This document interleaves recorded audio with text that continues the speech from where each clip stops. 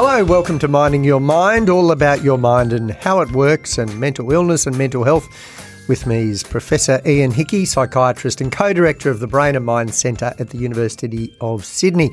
The majority of those with a mental illness never go to hospital. They may be treated with medication, therapy, sorting out their body clock, exercise, social interaction, purposeful activity, etc. Sometimes, though, people do go to hospital. When does that happen?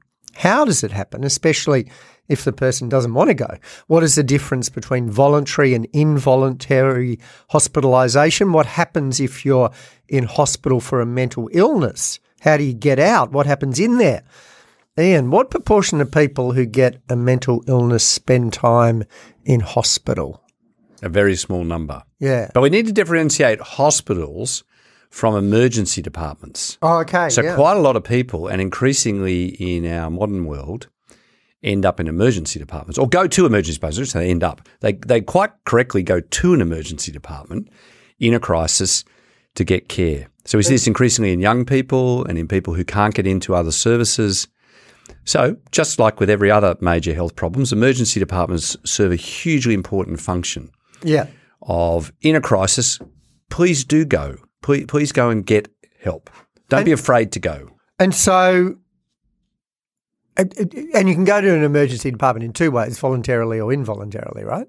Yes. So the great majority of people voluntarily know there's a crisis, or a family know there's a crisis, something's happened at home, someone's very unwell, someone's obviously threatening self-harm, or there's some particular difficulty, and people go, where do we go in a crisis? Now, some people will ring Lifeline or seek help, but really often people need the confidence to go somewhere where they're confident that there will be professionals and they'll be treated appropriately. So define crisis, because there's no switch to crisis, there's a spectrum.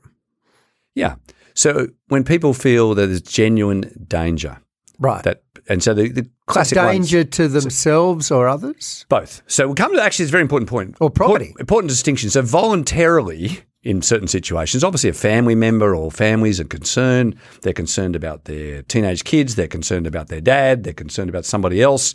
Somebody's expressed a view about they want to harm themselves. Right. That's not what we're living in. And people want to take an action now. That's really good. That the crisis, people do respond to. Right. Because when you say an action, you mean an action to go to hospital. Yes. Yeah. Because that's the point at which people will also often take actions and people will rally around. But people aren't going to want to go. Like if they're threatening self-harm or harm to others and you say, hey, let's go to hospital, they're not going to go, that sounds like a good idea, are they? That's the key interaction. So the voluntary bit of what we're talking about is, hey, let's go and try and get help together. Let's just not try and solve this at home. This is really serious. And, it's 10 o'clock on a Friday night or it's, 9 a.m. on a Saturday morning and there's no general practice they're going to roll into. There's no psychiatrist available. There's no particular thing. Yeah. And they want to take an action now. And crisis actions are often very effective, right? Acting in a crisis, responding to a crisis is important. So people are often more prepared, actually, to take an action at that point. Things have reached a crescendo. There's been a crisis. Something's happened. So give me a couple of examples of something's happened. Let's just say, somebody's lost their job during the particular week. They feel life isn't particularly worth living, or they've just split up in a relationship, and they really have expressed to those close to them that they feel life's not worth going on, and they've made some sort of action or plan to harm themselves. And people around, and in some way that's been expressed, and it's to a wife or a child or someone else or someone they care about or a friend, and they say, oh my God, this is really serious. This is not something to be left for a few weeks on a waiting list to see, and somebody in a month's time might help. So this is the equivalent for men of my age, like chest pain or the sense of a stroke coming on. Something bad is happening, but you as a family member or you as someone close don't have the skills to know what to do next. But the key thing to me, I get all that from the other people's point of view. The key thing for me is that, and just trying to imagine what it's like to be in that situation. If someone said to me, and you're feeling like that, hey, let's go to somewhere where you don't know anyone, that's a horrible environment that everyone tries to never go to, i.e. a hospital, home to you, but for most people, an environment they never want to go to, where there'll be all these people who you don't know and you'll probably be in a horrible room with no furniture and you may have to stay there for ages. I go, no way. So this is the really important thing. Do you go no way? I mean, if my do you go, your leg's broken, your arm's broken? if my leg was broken, I go, sure. I mean, That's the appropriate place to go. I've never gone to an emergency department in my life, and I've been to quite a few. I mean, I've been in a few as a doctor, but I've got to say, I've escorted a few of my relatives and myself in the other end, right? You said something really interesting. Physically, they're not very nice places. On the other hand, a lot of the people who work there, last time I personally had to take myself to an emergency department, I met the sweetest nurse at about my age who took my hand. She took my hand, she took my pulse, and said, oh, look, the reason you've come, very good you've come, because you need to be here. Yeah. Now, the place itself had binging lights and it was 11 o'clock at night. I didn't want to be there. But did I understand the need to be there? You bet. If I had a kid with a broken arm or someone's bleeding and something else is happening or someone's had a particular thing, there's an urgency to the situation. Now, this may be the case, of course, at another level. Someone's taken an overdose. Someone's done something to harm themselves. Someone's done in the home environment. You can't really sit around and debate whether it's a nice environment. You can't carry them to the car. They have to be. Well, sometimes in emergencies, we escort, we insist, we go. And the power of those people we care about, in fact, you're making a really important point, James, is you never want to go to an emergency department on your own. Yeah, yeah. Right, so you're making an important point here. You should go to an emergency department isn't going to work. Right. We should go. I'm really worried. We're concerned. We don't have the skills. This needs to be dealt with now.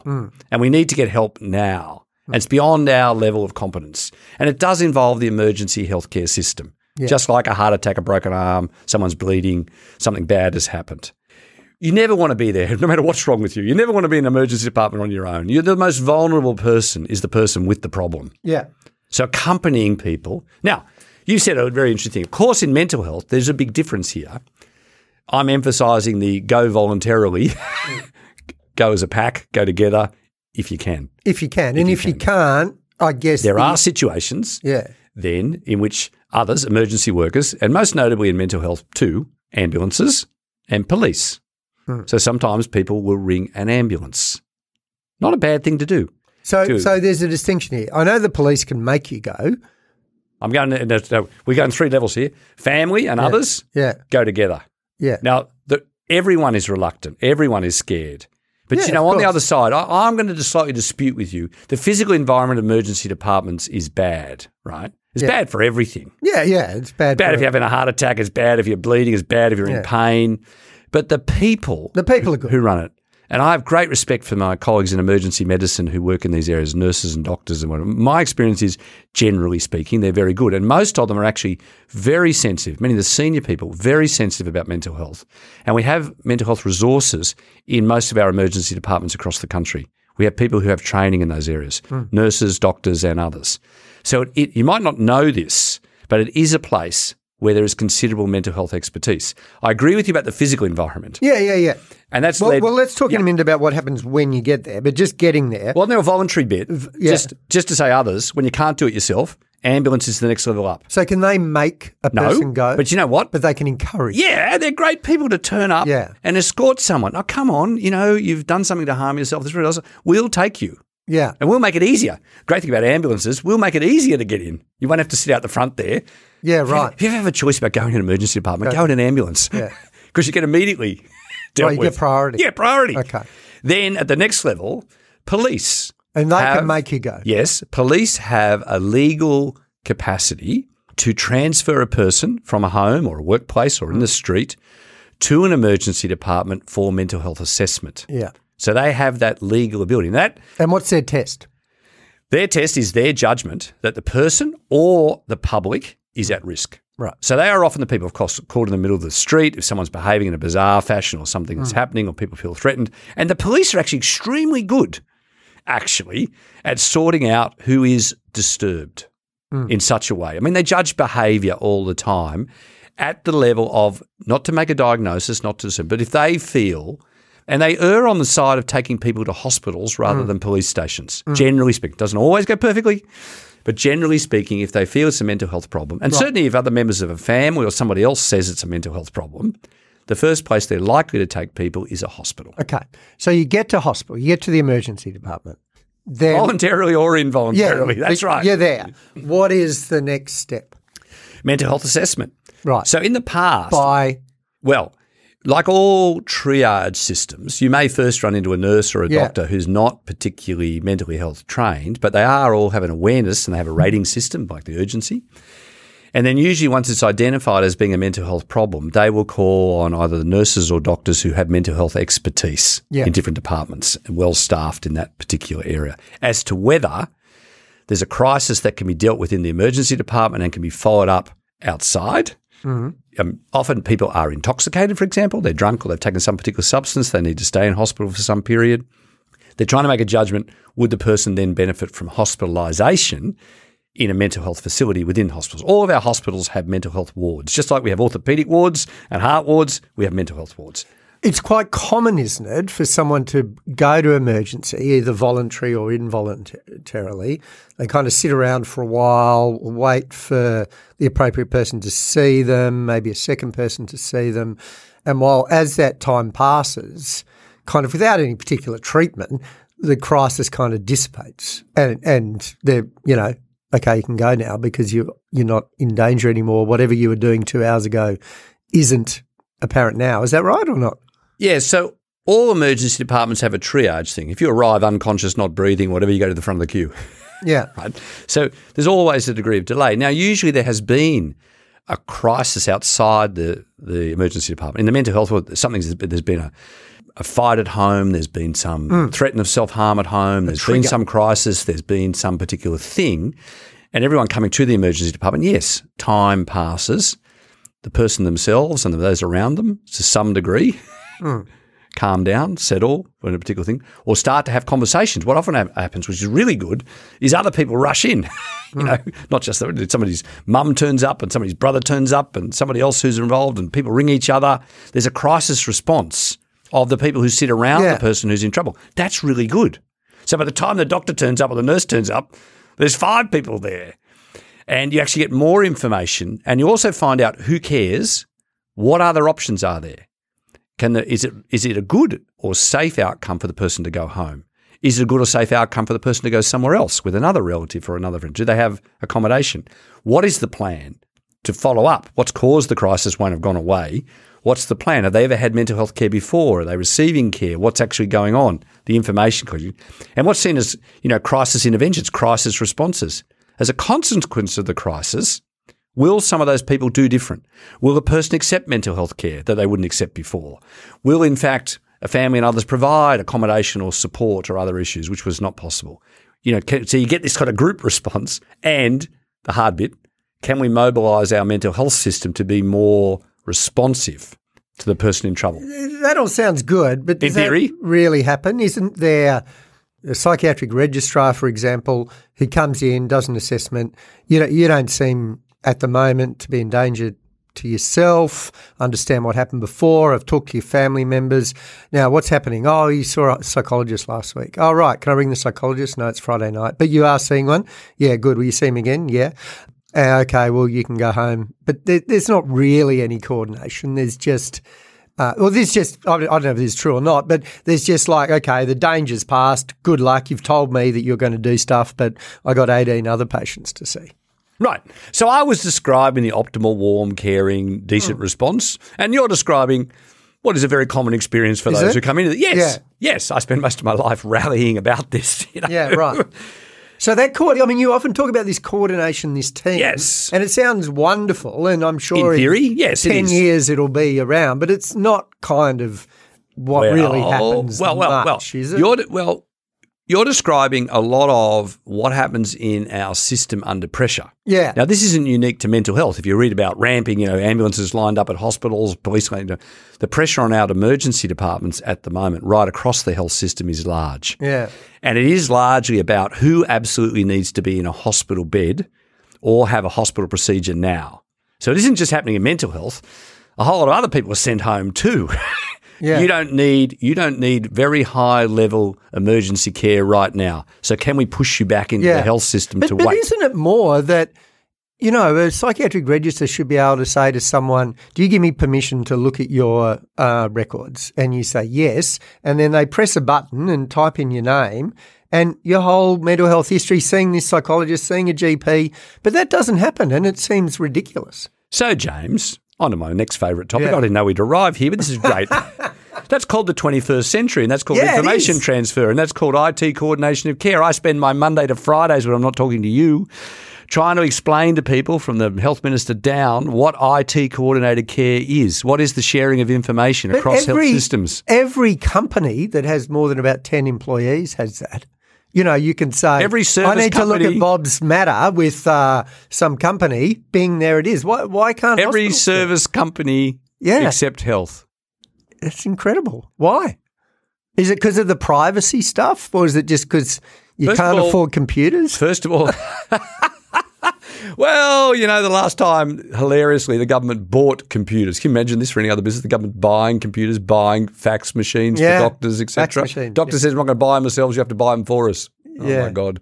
We're in the 21st century. Yeah. Health information technologies have gone through the roof. Sharing of information remains hopeless in the health system, and a great deal of debate in the mental health system. Now, I have to clear my own interests here again. I'm tied up with IT companies and this sort of work all the time in mental health, and people who have mental health problems want people to share information. Yeah. Most of the time I'm dealing with people like you, lawyers. I know you're a novelist these days and an author and not a lawyer anymore, but the privacy, security, people saying, no, people don't want it. I go, yes, they do, and the emergency departments are one of the best examples. It's not unique to mental health. I recently escorted a friend to an emergency department with a very serious health problem who'd been in the same hospital a month before, and they said, we can't find the records. Would you mind, they said to me, would you mind ringing her GP on a weekend to see whether we sent the letter to him so we can find out what we did a month ago?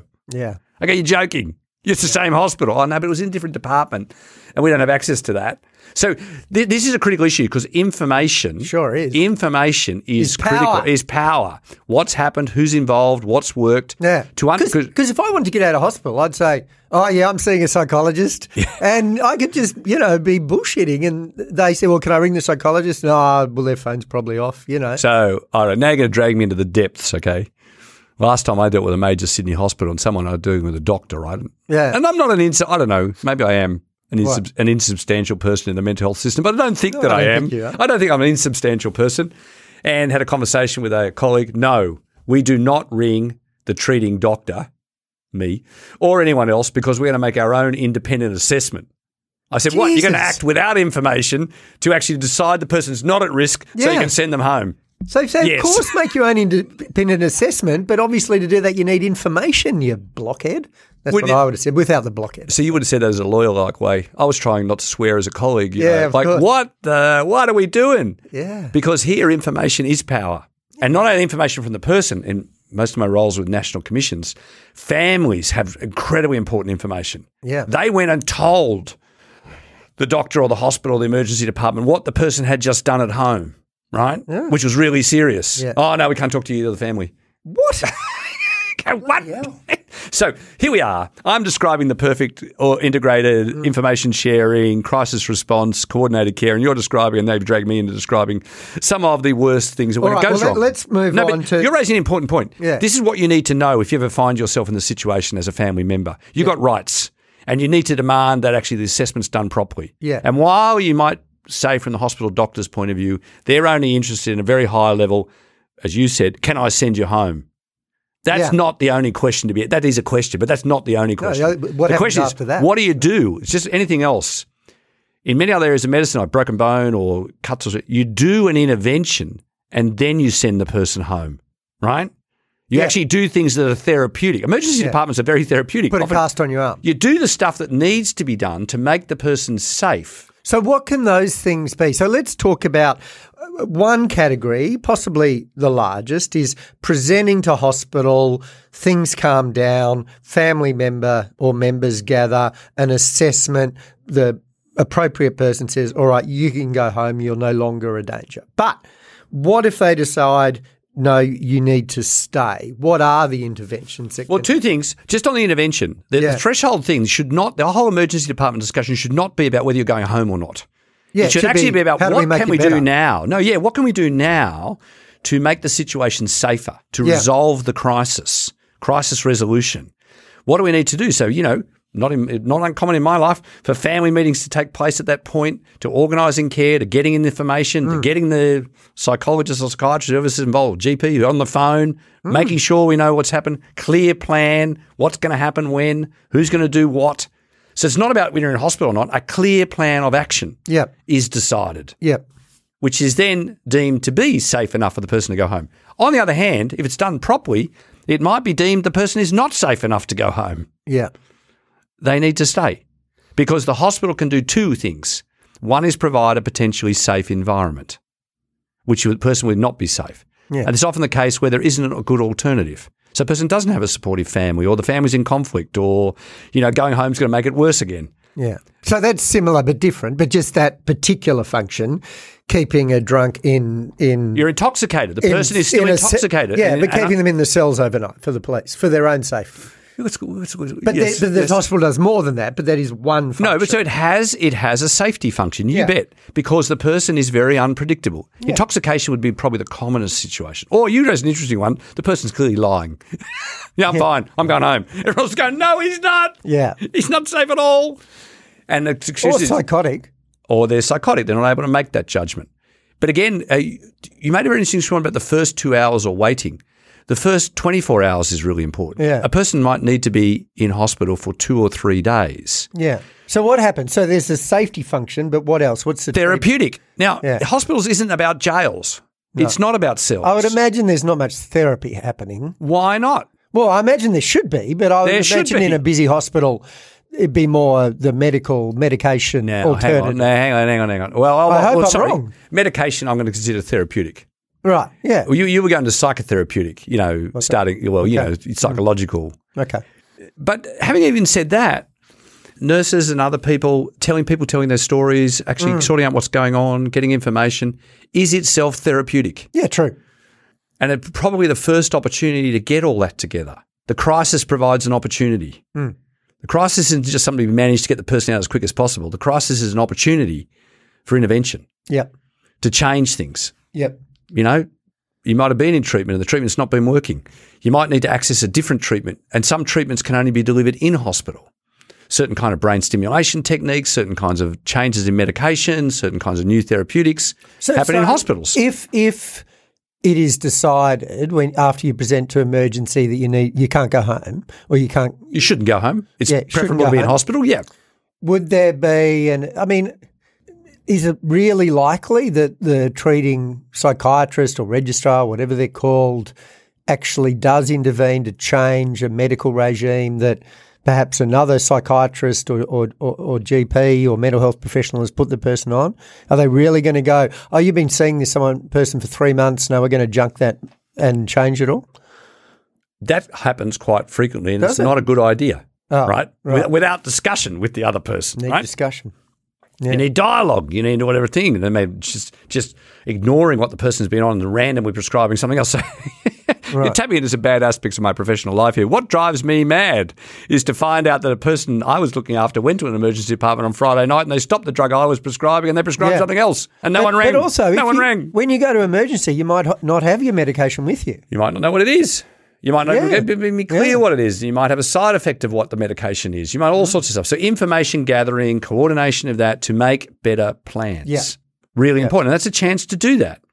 That's what hospitals do all the time. If you like, hospitalisation results if you've been in treatment before because the treatment hasn't worked. Right? Yeah. So it is the time to review, hang on a second, what have we been doing? Is it sufficient? It hasn't prevented this emergency presentation or hasn't prevented hospitalisation in particular areas. And sometimes complex medication regimes, considerations of things, further tests that need to be done, which you never got as an outpatient, can be done in the hospital. Brain imaging, brain electrical stimulation factors, all sorts of blood tests. There's all sorts of stuff that can be done in a hospital easily because hospitals have got all that kit, which you couldn't get. Certain sorts of brain scanning I'm associated with, you could only in the past get them in hospital. Yeah. No one would ever do them. You're on a 6-month waiting list outside the hospital. Right. Hospitals have got stuff. They got kit, they got people, they got expertise. One of the other big issues is they got experts. You mentioned psychiatrists. Yes, psychiatrists work in hospitals. Psychiatrists are quite hard to see outside of hospitals in a lot of situations.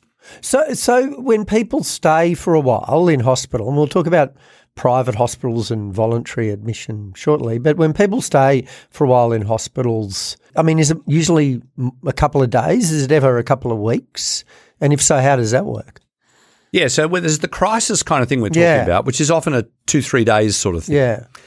Resolution of intoxication, organising a safe place to be, looking at alternatives, and then moving into a care system. However, you raised the obvious one. If a person's very psychotic, that doesn't go in 2 or 3 days. They're going to need to start on a medication regime. They're going to need to see that the situation moves from being totally out of control and completely discombobulated to being organised and what happens next. So yes, people with much more severe mental health problems often need to be in hospital for a longer period. And that might be 2 or 3 weeks typically. In the Australian system. And so at most public hospitals there are people, now who are there for a couple of weeks? Yes, exactly. Now, typically that is because the severity of the illness that they have, often a psychotic thing or a very severe depression, actually requires significant intervention, which takes several weeks to have its effect before they're safe to leave the hospital. And I reckon some people think, if my mental illness gets too bad, I guess I go into hospital and that's a big thing and that'll probably fix it in a couple of weeks. But really in hospital, you're just doing the things that you do outside hospital in a different way, i.e. therapy, medication, perhaps some behavioural things. I presume there's nothing kind of, magic about hospital that automatically makes you better, is there? It's just the same stuff. Well, that's an interesting thing. There are other factors. I mean, maybe you do need to be out of the environment you're in. Maybe you do need to be out of the family environment you're in. Maybe we've been stuck in your own room on a screen for the previous 6 months. You need to be actually interacting with people. You need to be interacting with people who are professional and independent and caring. I love nurses. Yeah. Right? They're really good at this kind of thing. They're really caring people who actually spend time with people, and they're not your family. They're not obliged to. They can be fabulous as long as they have time and actually to do it, and very therapeutic to make it clear that people do care, people do value, people want you to be alive, people want you to be better, and you can recover. Yeah.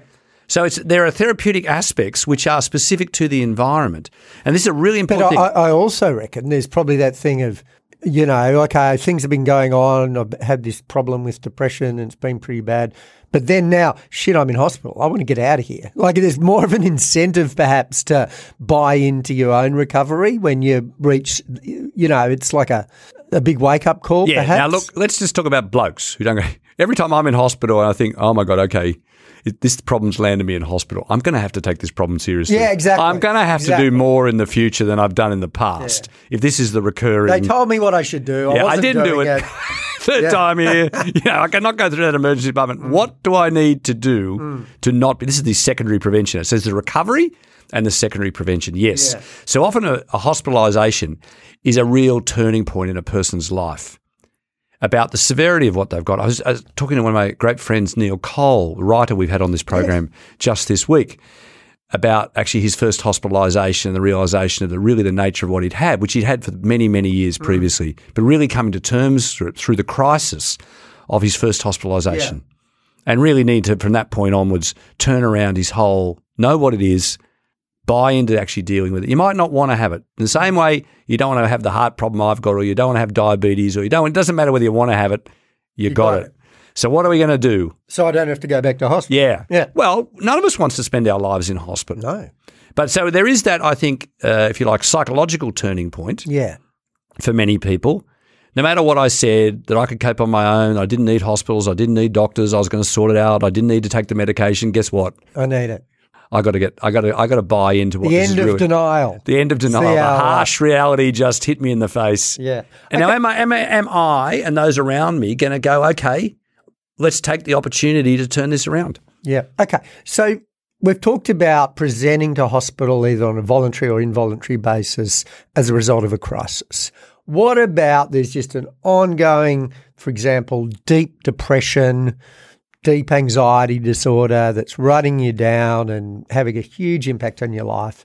When do you think maybe I should go into hospital voluntarily and Can I do that? So in will the they private, take you? in the private hospital sector, yes. Yeah. We have quite a large private psychiatric hospital sector. And commonly the situation you're describing, chronic depression, chronic anxiety, often complicated by alcohol or substance abuse and family breakdown, loss of job, got to turn this around. So voluntarily got to put some sort of break in this. Now, the point here is it needs to be seriously therapeutic. It can't just be a day away scheme, right? It isn't just time out. Wellness Or clinic. it can't just be... Yeah. Look, if you want to go to Byron Bay and swim with dolphins, fine. Right. But, it probably isn't going to fix the problem. And yoga. There needs to be a therapeutic plan, like the why of it. Now, many of the better services run really serious, for example, group therapy programs. Engage people seriously with other people with the program. Engage in intensive psychological therapy programs. May have access to other brain stimulation things that they have associated with the hospital. They may have access to a new medication regime or combination regime, which was not really easy to manage outside. But with an idea that this is not time out, this is not a day away, it's not a holiday, it's a serious therapeutic attempt where a hospital can make a difference. But would they also, some of those private hospitals, one of the things about a public hospital, I guess, if you're staying there for a couple of days, is some of the things you talk about a lot, your body clock, exercise, getting into sunlight. They're kind of all mucked up in a hospital, aren't they? Because you can't really get up and go for a walk. Well, outside. yes and no. Well, actually, yes and no. If you're one of the people who's been nocturnal the whole time, you've been at home and you've stayed up all night on the internet and you haven't actually got up at 8 in the morning in the last 5 years, actually hospitals are quite routine associated. Yeah. Now, if they're not smart, outside, like if you're there involuntary, you can't go for a walk except down the corridor. Well, in an involuntary sense, in a safety sense, no. But this is actually a very important point. And we've done a lot of work with hospitals about body clocks, my favourite issue. Yes, people do need to get up, the light exposure, they need to exercise, they need to do things. They're not there to lie in bed and actually have all those things get worse. So this is But does some of the private hospital programs incorporate some of those behavioural things? Yes. And our public hospitals need to as well. And to a degree, within the constraints you were previously describing, I think many of them understand that. In fact, in the past, what a lot of hospitalisation did was enforce sleep-wake cycles. Give people medication to sleep at night, then got them up during the day, and actually in a more scheduling-like way got people back into a routine. Probably one of the most therapeutic things they did. But it's not, you're lying in bed a lot of the time. You shouldn't be lying in bed. No, you shouldn't. I agree. One of the things that is much debated in psychiatric hospitals, why can't I just stay in bed? Feeling terrible. We go, nope, out of the bed. Oh, that's good. Yeah. So socialisation, group programs, physical activity, body clock things, these are all things additionally we should be making a great deal of fuss about. So they're more at the moment more available in a private mental health hospital. Usually because people are there for longer, yes. Yeah. But I think I don't think this is so much to some degree it's a public-private because the public sector is dealing with a lot of safety issues. Yeah. So they're having to operate in more constrained environments, trickier. But in both, that's a big therapeutic issue. Is re-establishing regularity and routines and putting emphasis on exactly the sort of things you were just talking about: exercise, body clocks, daylight exposure. So if you're in a deep depression or anxiety disorder or whatever it is, and have been for some time, and you're thinking about should I check myself into one of these private hospital programs for a little while, are you going to have to sell your house? Like, how expensive is it? Well, this is a private health insurance question. So you're in the complexity of billing systems in Australia. Yeah. I mean, big discussion I've been in the past with private health insurers. I wish they would say to a lot of young people, the sort of services you're really going to need if you're a young person. Right, mental health. Yeah. And then there are things for young women around obstetrics and other areas. And, a good reason to have private health insurance, actually. Yeah. This is the sort of hospitalisation that you might actually need. Yeah. Now, of course, people go, no, I never need that. Never, not in my family, not me. Guess what? Actually, you might. It's a very valuable resource. And so, but I imagine they're not cheap. Well, private health insurance isn't cheap. So you're into an issue about the Australian healthcare system. We have, but your essential point here, James, is true. We have options available in the private healthcare sector, including the private hospital sector, which are not available in the public health sector in mental health. And that's true to some degree, or to a large degree in other areas of healthcare too, for private surgery, for other sets of things. So the cost is principally that of private health insurance. Yeah. But there are sets of programs. Now, there's a lot of debate and work at the moment on improving the quality of private hospital services. They shouldn't be just bed and breakfast type operators either. Come and have a rest. They should be much more therapeutic, and the emphasis should be on not coming back to those hospitals. Yeah. Right?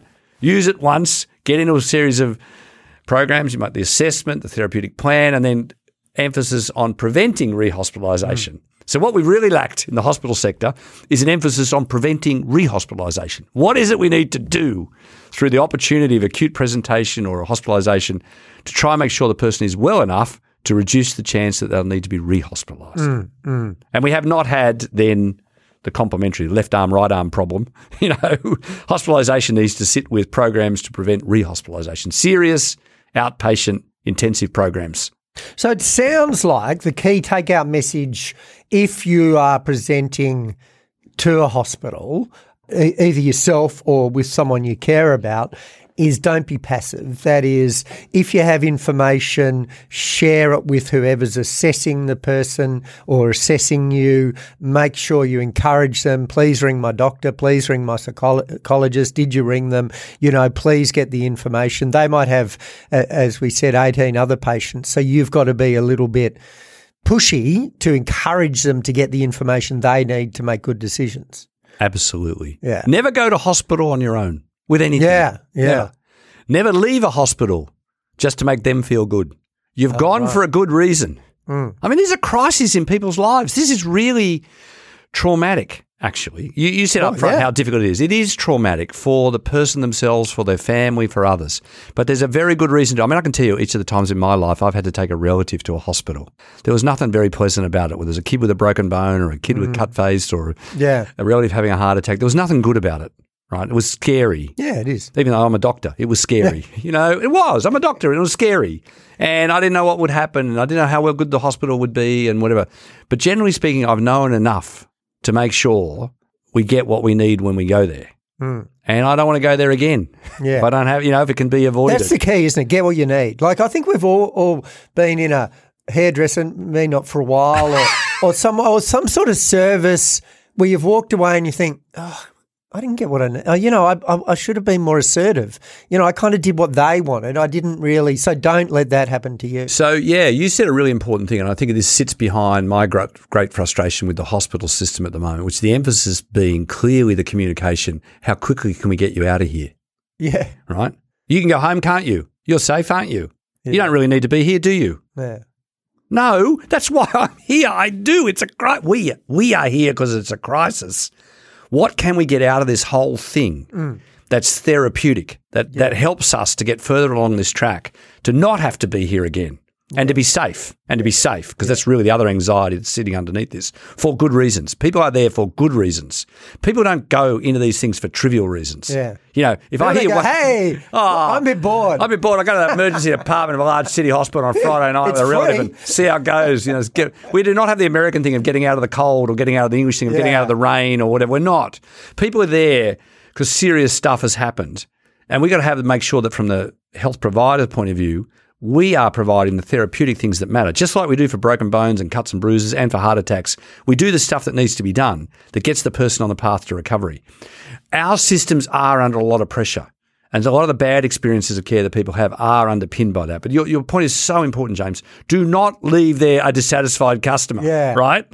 Actually, you are very good at it. You were very polite. You said please about 15 times in that particular things. I'm a little more edgy. Right. Look. What we really need you to ring that other doctor. We really need to be informed. We need to know what happens next. We need to know what the plan is. We need to know who's going to follow up. What's going to be the situation? If we walk out the door and things go wrong again in 10 minutes' time, what do we do then? Yeah. We're here, and our problem, this is where the mental health problem gets a bit sensitive. Our problem is just as legitimate as the bloke. If I can tell one story before we finish, last time I was in an emergency department, I'm sitting there and I know I have an irregular heartbeat. And the nurses are, and they're going, right, you're staying. In fact, this nurse held my hand. You are not leaving, because she knows what I'm like. I'm going to take off. I want to leave. You are not leaving until we sort this out. And I was sitting next to a young woman who had clearly harmed herself, right? And I was not nearly as confident that anyone was going to say the same thing to her as they said to me. And I just know that from the particular thing. And I was going, in truth, her life's in more danger than mine. Yeah. I know what I'm doing. They're taking care of me. I'm here, Yeah. in particular things. And, I'm connected into those systems that are really going to care. Yeah. I was not as confident that she would get the same kind of consideration because she was also on her own, right? And I think that's the thing. We've got to say, hang on a second. Me and her were not that different. In fact, I reckon I'm at less risk than she is. Yeah. There's a tendency in the emergency system to go, the bloke with the heart problem, he's in big trouble. But actually... You must have been very tempted to intervene. Well, I was trying to take care of myself at the same time. But I must say, this is where nurses are the most fabulous people. I did say to the older nurse, I'm okay. Yeah. But, is she okay? Yeah. Now, this is where, again, having family and having others, but even if you're there on your own, this is where nurses in particular, I know I've said it 10 times, but nurses are great people. Actually, they are the people that rally around. The doctors will pop in and make some decision or other, rally around that young person who was on their own and make sure they're safe. Yeah. And this is in a big hospital, big inner city hospital emergency department. It is entirely possible.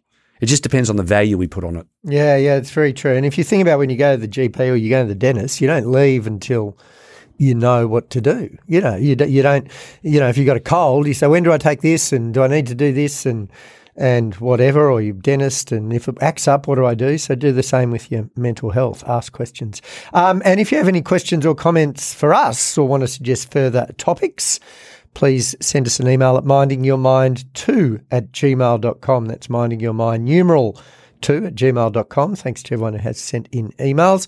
Minding Your Mind is supported by Future Generation Global and the generous philanthropic donations from families who support ongoing research into youth mental health. Further help's available from Headspace, Beyond Blue, Head to Health and Lifeline. Just Google them or you can call Lifeline on 131114.